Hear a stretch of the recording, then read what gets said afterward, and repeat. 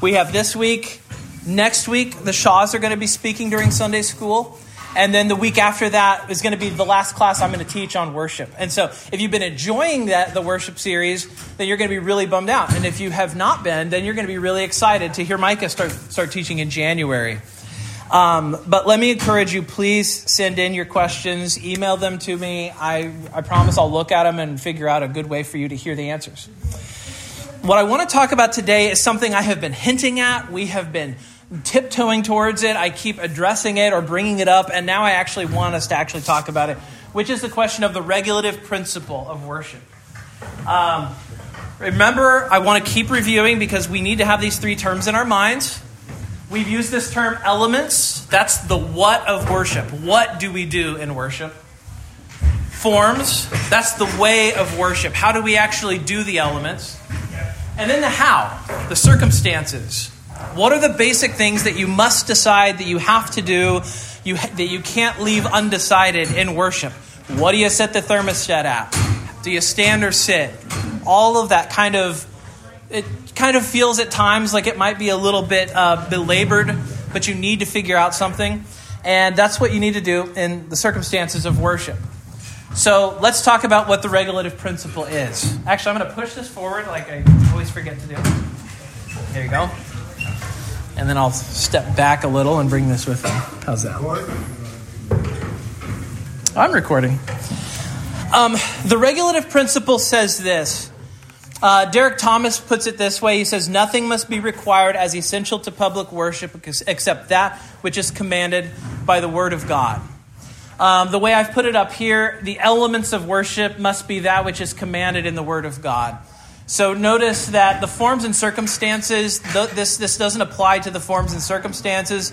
It does apply to the elements of worship. So two reasons why the regulative principle is important, and then I want to give you my arguments for it. The first reason is this. The church has no power to impose on worshipers what they can and cannot do.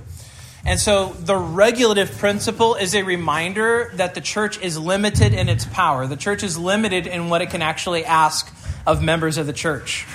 The authority of the church is ministerial and declarative. When we speak for God, we should speak with the authority of God's word, not with the force of the office. And so the regulative principle restrains us. It restrains the pastor. It restrains the session from making you do creative things that may very well be well-intentioned, but they also don't come from the Word of God. The second reason the regulative principle is important is because we have a fallen propensity to idolatry. We have a natural fallen propensity to idolatry. And so unsanctioned elements of worship are idolatry, according to the second commandment. Our church's shorter catechism says, this is question 51, says that the second commandment forbids the worshiping of God by any way that is not appointed in God's word. And so because we take seriously the problem of idolatry, we take seriously the regulative principle. Okay, you've seen what it is. Let me give you the arguments for it. And if you have trouble understanding it, then maybe it'll start to come together as we work through this. The first argument that I want to make, and I've written them down up here so you can at least see the bullet points. The first reason why the regulative principle, I think, is biblical is because of the deep concern God has for his worship. And specifically, I want you to, if you have your Bibles, you can turn here, but I'm going to read it out loud. So, do what works. But in Leviticus chapter 10, there's a very famous story, or at least if you're into the regulative principle, then it's very famous. Regulative principle people love this story, so I love it. I mean, it's a story where two guys die, so maybe I shouldn't say I love it. But here's what it says in Leviticus 10. It says, "Now Nadab and Abihu, the sons of Aaron, each took his censer and put fire in it and laid incense on it and offered unauthorized fire before the Lord, which he had not commanded them. And fire came out from before the Lord and consumed them, and they died before the Lord. Then Moses said to Aaron," remember Aaron's their father, "Then Moses said to Aaron, 'This is what the Lord has said. Among those who are near me, I will be sanctified, and before all the people, I will be glorified.' And Aaron held his peace." So The church father Cyprian, writing in the 200s, said this about this passage. He said, "The sons of Aaron, who set upon the altar a strange fire not commanded by the Lord, were at once blotted out of the sight of the avenging Lord. These examples, you will see, are being followed wherever the tradition which comes from God is despised by lovers of strange doctrine and replaced by teaching of mere human authority." And so I think that there are a lot of takeaways that we could have from the story of Nadab and Abihu. But the first big takeaway that I want us to see is related to worship. And the lesson is this: God doesn't only care that he is worshipped, he does care about the way he is worshipped. He doesn't just care that he is worshipped, he cares about the way that he's worshipped. And that's one of the applications of this story, I think. In this situation, notice the actual offense of Nadab and Abihu. Like, I could see a lot of us going, wait a minute, these guys are serving as priests. These guys are doing important work. They're serving day in and day out, and here they are, and God just consumes them like this. Like, this seems unfair. I think that we might have a reaction that thinks this is not fair, that God lashes out at them the way that he does in the passage. Now, we don't know the exact nature of the fire that they offer, but notice this, that the passage says they used strange fire that wasn't commanded. And so it could have been, there are a lot of possibilities. Like I have probably 5 or 6 commentaries on Leviticus, and everybody seems to have suggestions about what it might have been. Some say it was a special kind of incense they shouldn't have used.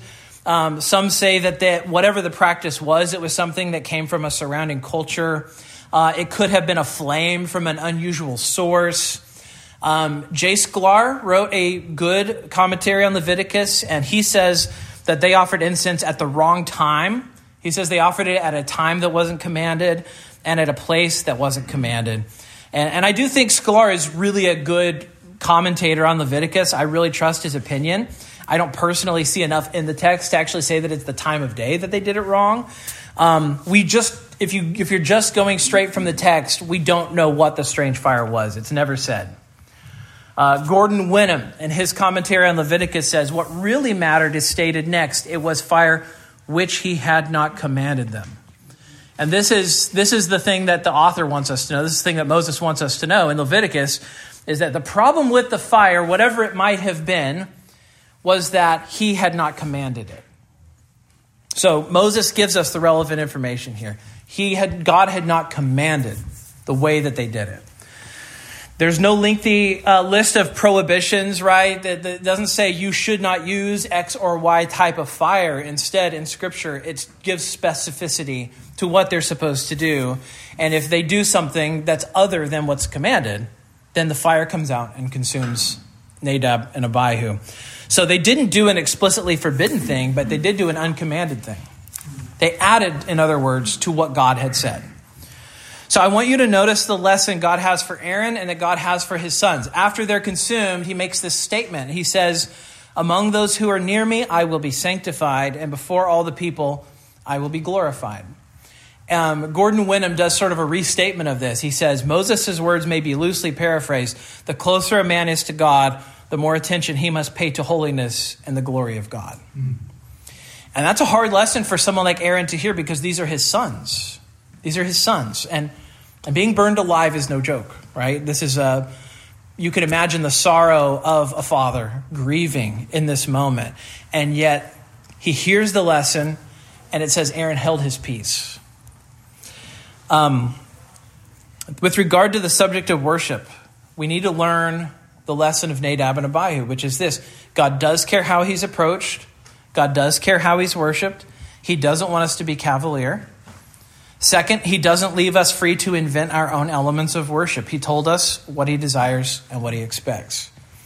And then third, to put it a little bit differently, rather than asking if God has forbidden something we would like to do, we should ask the question that Nadab and Abihu should have asked, which is, did God command it?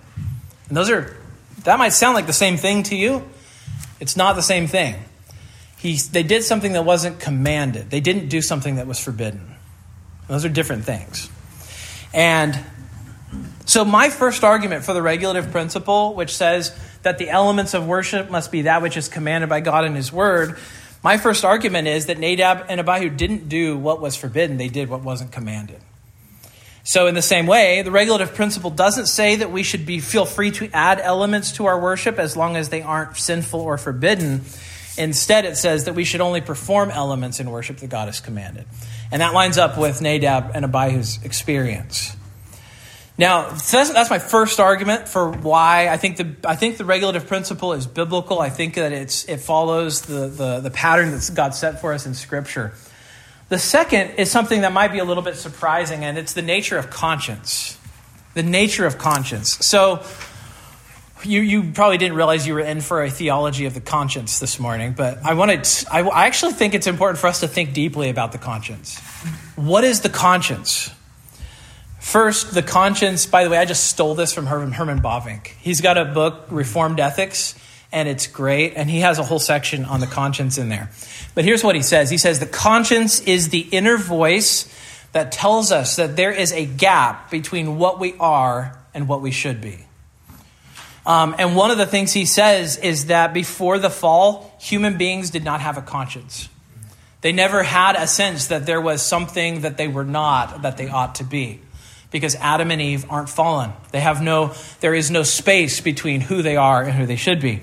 And so we still have a conscience in our own day by God's grace, but it is subjective evidence of the fall.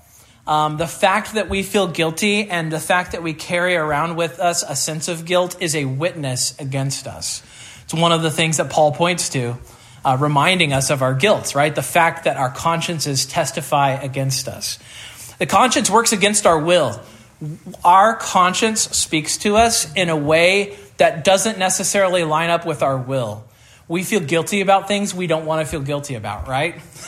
We try to talk ourselves out of feeling guilty sometimes. Why?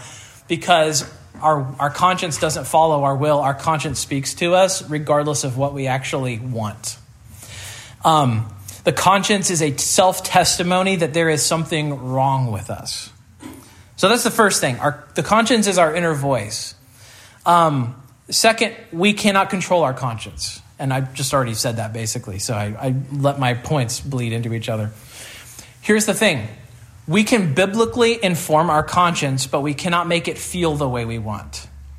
We can biblically inform our conscience, but we can't make it feel the way we want. Third thing is, our conscience can also be wrong. Our conscience is not infallible.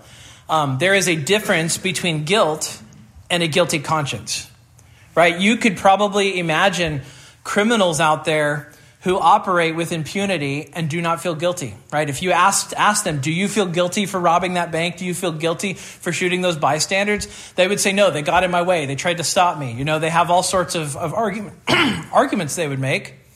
And they have a seared conscience. So just because their conscience doesn't mean that they are therefore right. So the conscience can be wrong. What do we do when our conscience is wrong? Much of Scripture relates to people whose consciences are sensitive. Think of Paul's discussion about eating meat. We actually read some of that this morning in Romans chapter 14. Other scriptures talk about those who have a seared conscience and who do things without having a sense of guilt.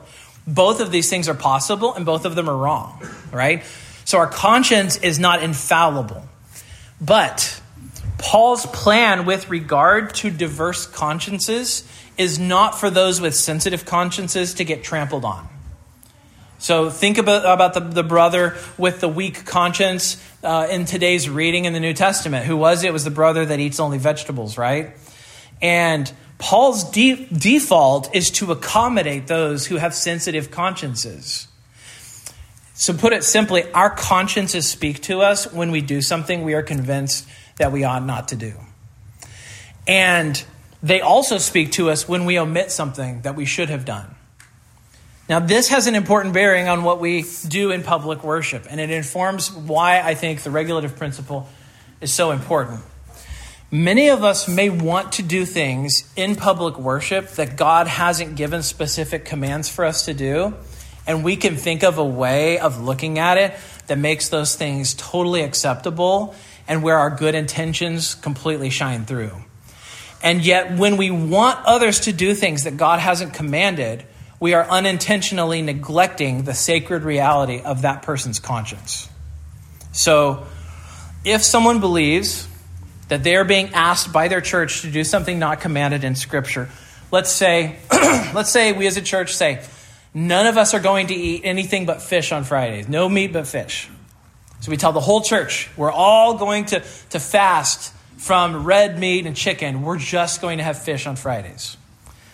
So if someone believes they're being asked by their church to do something that's not commanded in Scripture, and we can't show them that God commands it, who is the one who's binding their conscience? Is God binding their conscience? Who's binding the conscience? The church is.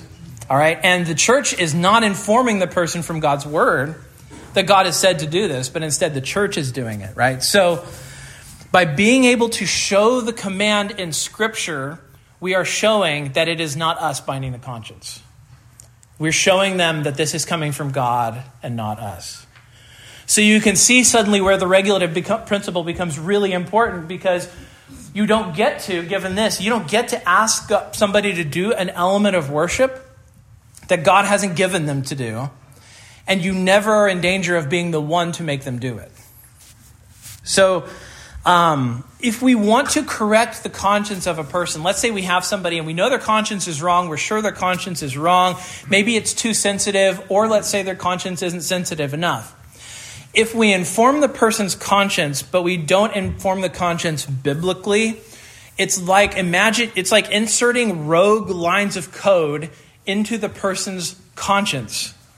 And now they are wrongly informed, and the conscience ends up becoming sort of a core part of how they think about how their life, how they think of worship, how they think of what God calls them to. And so if we ourselves bind the conscience, it's like we're putting a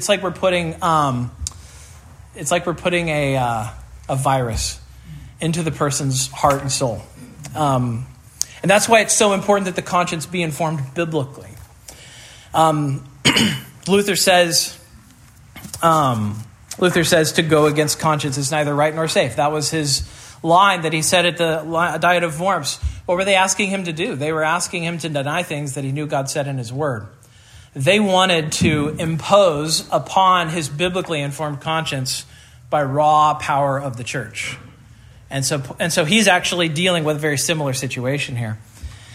Jesus says, whoever causes one of these little ones who believe in me to sin, it would be better for him if a great millstone were hung around his neck and he were thrown into the sea.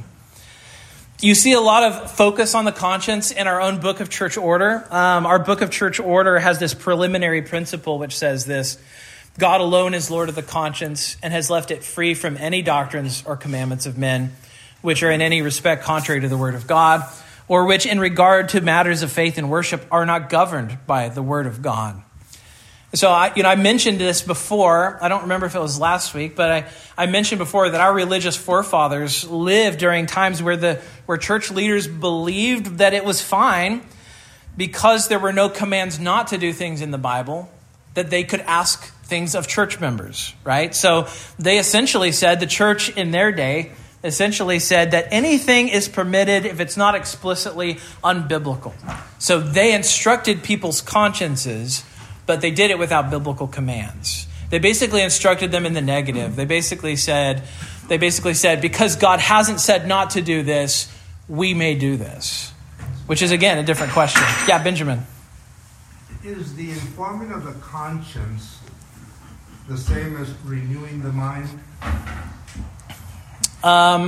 It seems to me that they would be. Yeah, I think so. I would. Maybe that's a good way of putting it. I don't know. Because if you're I have to think about that. informing the conscience biblically, you're renewing your mind biblically as well, the Word of God. Yeah, I think if you're renewing your mind, you're going to become somebody who is more sensitive to the sin in your own life. You're going to become more sensitive to the sin around you. But you're also going to be more grace-filled. So I think renewing your mind, part of that would be informing the conscience. Sure. Yeah, I have to think about it. But yeah, I think that sounds right.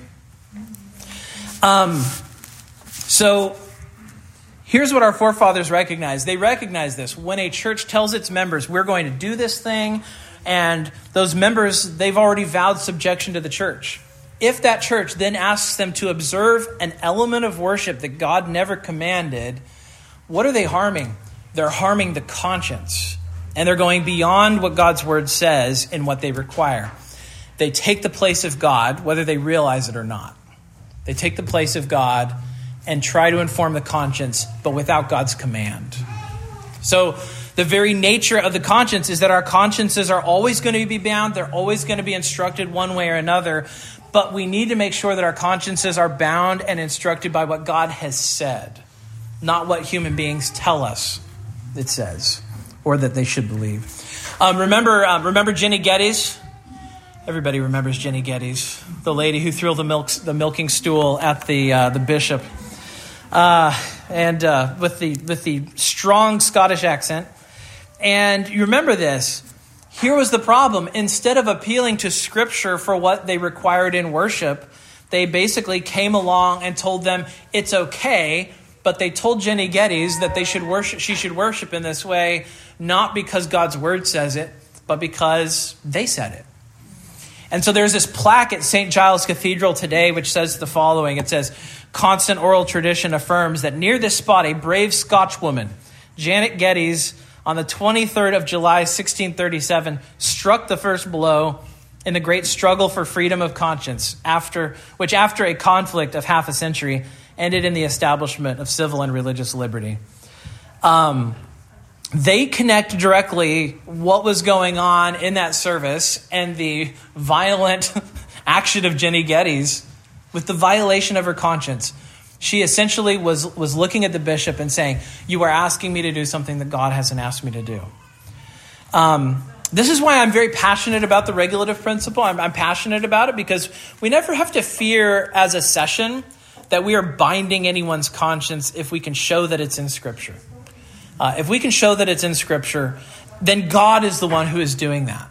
And that is a very safe place for us as a session of a church to be. And it also means that what we do is modest.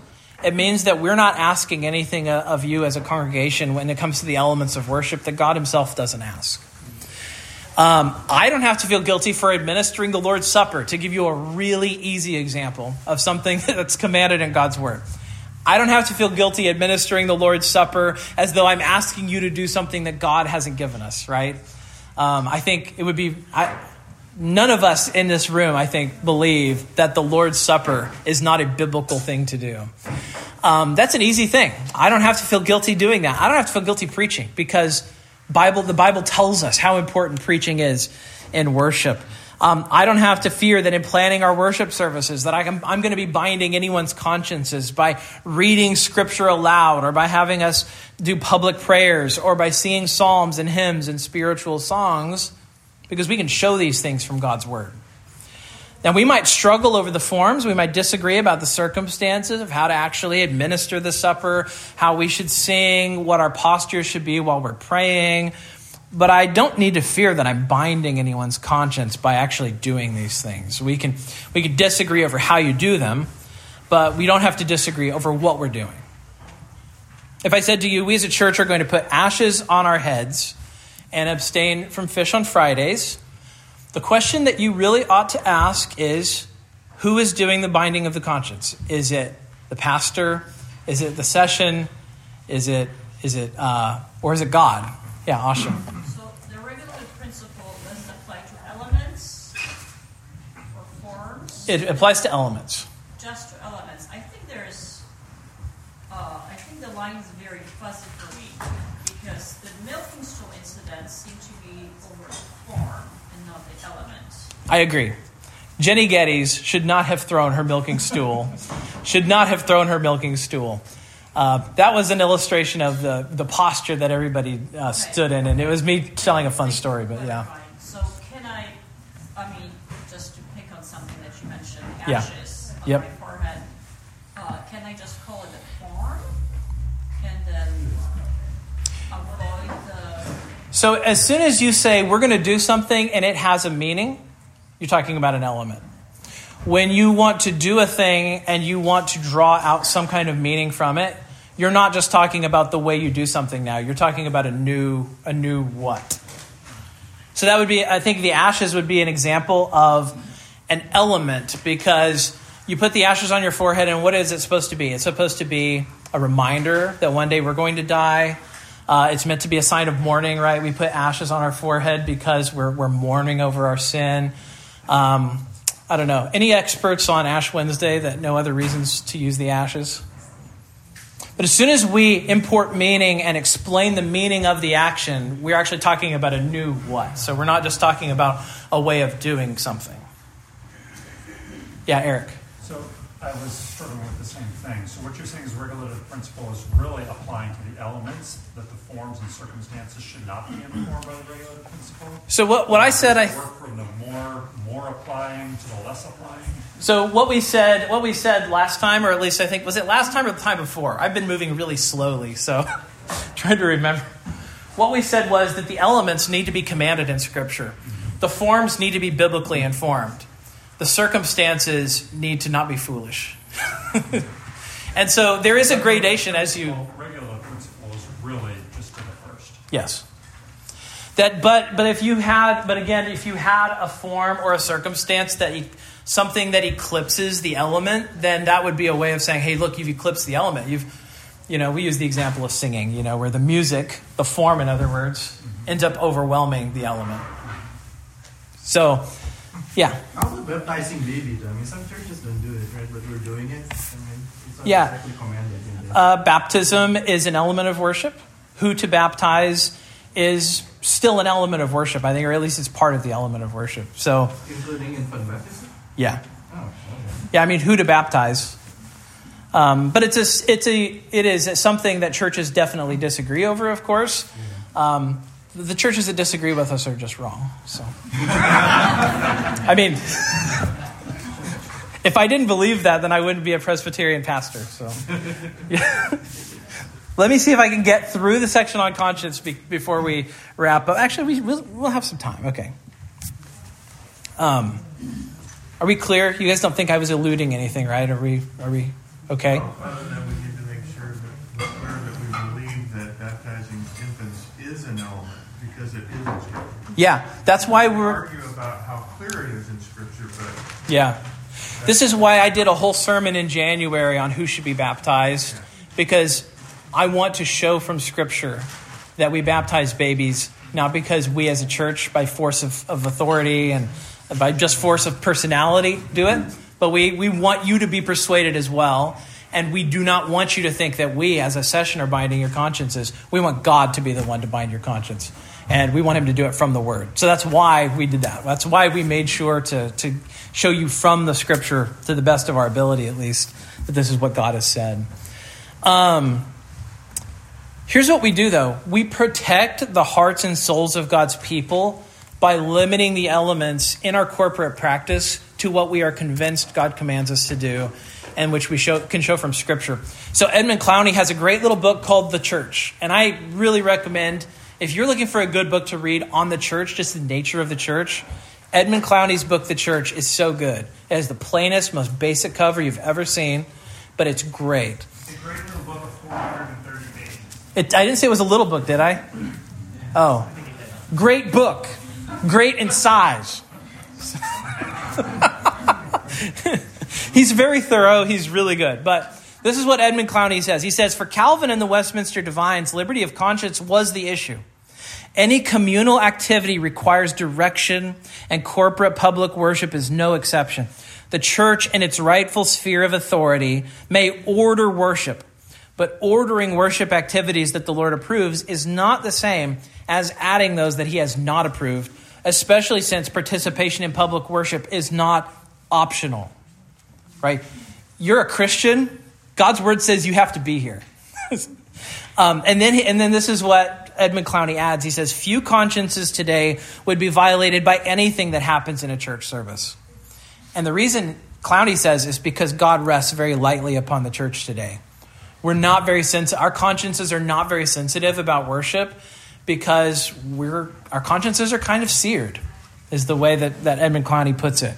We just have a high toleration for inventiveness and creativity, and we can't imagine what it would be like to have a sensitive conscience around worship. Very few people in the modern church even care about whether they're worshiping God in a biblical way. They're usually concerned with their own opinion of worship. How does it make me feel? What are the aesthetics? How do I respond to it? And so on. Modern Christians leave the church usually asking questions like, what did I get out of this? Instead of asking, what did God think of this? Right? Those are two very different postures in our worship, and we usually leave asking the question, what did I get out of it, or what did I feel? That doesn't mean that feelings don't matter. It just means that we shouldn't reflect on our it doesn't mean that feelings shouldn't reflect on our worship at all, but rather it shows a shift in our attention. So that's the second thing I really want to say as far as the arguments for the regulative principle. You are protecting the consciences of God's people by only having God be the one doing the binding. Third, the nature of church authority. Actually, this goes together with what I've just been saying, but I sort of want to touch on this and just address it a little more. The nature of church authority is such that I love just showing my Presbyterianism here. It's kind of weird to hear a pastor constantly telling you what he can't do. But I try to do that. And maybe you notice that with me. I want to show you what I can't do and what God doesn't let me do. And the nature of church authority is such that we can't create elements of worship just from nowhere as long as it isn't forbidden. Our church confession says this: the jurisdiction of church courts is only ministerial and declarative and relates to the doctrines and precepts of Christ, to the order of the church, and to the exercise of discipline. Church courts can make no laws binding the conscience. Church courts can make no laws binding the conscience. In other words, we can't make you do something that God hasn't said. So this is a way of saying that what churches can actually do is very modest. We can take what God has said and we can bring it out and we can apply it. We can't make you do what we want you to do. Those are different things. Pastors in sessions have modest, delegated authority. And so if we ever get to a point where we're asking elements of worship from you that God hasn't asked, that means we've overstepped. And the best way to know if we've overstepped is to ask the question, is this thing found in the Word of God? Is this thing found in the Word of God? And if we do find that we can't find it in God's Word, then we should reverse course. Now, that leaves a question, what's the alternative to the regulative principle? Yes, Micah. That has super practical implications. We're thinking about it in terms of worship, but it also has to do with the authority of office in the church over everything else. We have the authority to minister and declare the Word of God. We think the Word of God, as Elder said, you should be worshiping in your homes. So we have tried to instill in you guys and in our own selves a love for worshiping God at home, for reading His Word, for praying with our families, for studying God's Word together. We've given out aids to do that. But notice we haven't gone to anyone and said, hey, have you been doing family worship this week? If not, you're going to be under church discipline. Why? We think it's a good thing. We think it's an accurate application of elements of worship, and we encourage you to do it. But we have the authority to minister and declare God's Word to you, and so we will impress it upon you, but we're not disciplining. But we saw that for 3 years. We saw churches that where leaders were heavy-handed and forced what people could and couldn't do in their congregations in terms of who can show up, how often they can show up, whether or not they have to have a shot in their arm, whether or not they have to have a mask on. This church maybe gave pious advice and said, be wise with it, but we didn't set unbiblical, non-constrained commands upon you because we recognized that we didn't have authority to do that. And you saw places that weren't regulated by these same commands, and they were heavy-handed against their people. And maybe some of those heavy-handed things were wise, and maybe some of them were foolish. But regardless of whether they're foolish or wise, it wasn't in the proper authority of those officers to command what wasn't in Scripture. It has massive practical implications for how we live our lives. Yeah, worship is one area where it shows up, but it shows up in the rest of church life as well. So this is just us saying, we've got to do this in one area, and we need to do it in the other areas as well, wherever it relates. Now, I want to mention just the alternative, and I'm not going to give it very much time because everything I've been saying has been an argument against this. The alternative is what's called the normative principle. And the normative principle, as opposed to the regulative principle, the normative principle says whatever God does not forbid is permitted as an element of worship. And the exponents of this view were the Anglicans. So the Anglican bishop, Richard Hooker, for example, would be an exponent of the normative principle. And you can find him elaborating this, where he constantly would be saying to the Puritans and constantly saying to those that were disagreeing with him, you can't find anywhere that this is forbidden in God's word. You can't find anywhere this is forbidden in God's word. And so, generally the Lutherans also would have applied this because they basically said, as long as it's not unbiblical or forbidden in Scripture, then we can keep it, right? So the Lutherans kept a lot of things from the Roman Catholic practices. The Lutherans kept the altar. The Lutherans kept the priestly garments. The Lutherans kept incense. The Lutherans kept other practices from Roman Catholicism because at the end of the day, they said, we can't find anywhere that it's forbidden in Scripture. And so the Lutherans and Anglicans end up being on one side, and the Reformed end up being on the other side. Regulative principle ends up being a governing aspect of worship in the Reformed churches, and the normative principle ends up being the governing philosophy for the Lutheran and the Anglican churches. There are some today in the Reformed tradition who, practically speaking, I think follow the normative principle, but I'm not sure that they do it self-consciously. They just simply say, well, this thing we're doing isn't unbiblical. We can't find a place that it's forbidden, and so we don't do it. And they think that's the regulative principle, but you can see how those two questions are miles apart from each other and can lead you to very different conclusions. Is it commanded and is it forbidden? Those are very different questions to ask. So I'm actually going to stop there. What I want to do in our last class is just go through some examples. Go through some examples of what the regulative principle versus the normative principle looks like in regard to a few things. And they'll be spicy.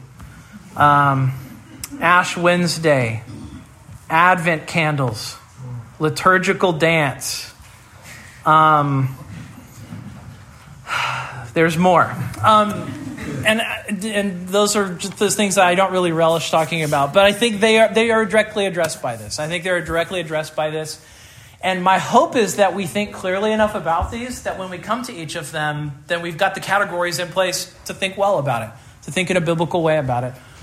What I want to do now, though, is close us in prayer. And then, do you want me to pray?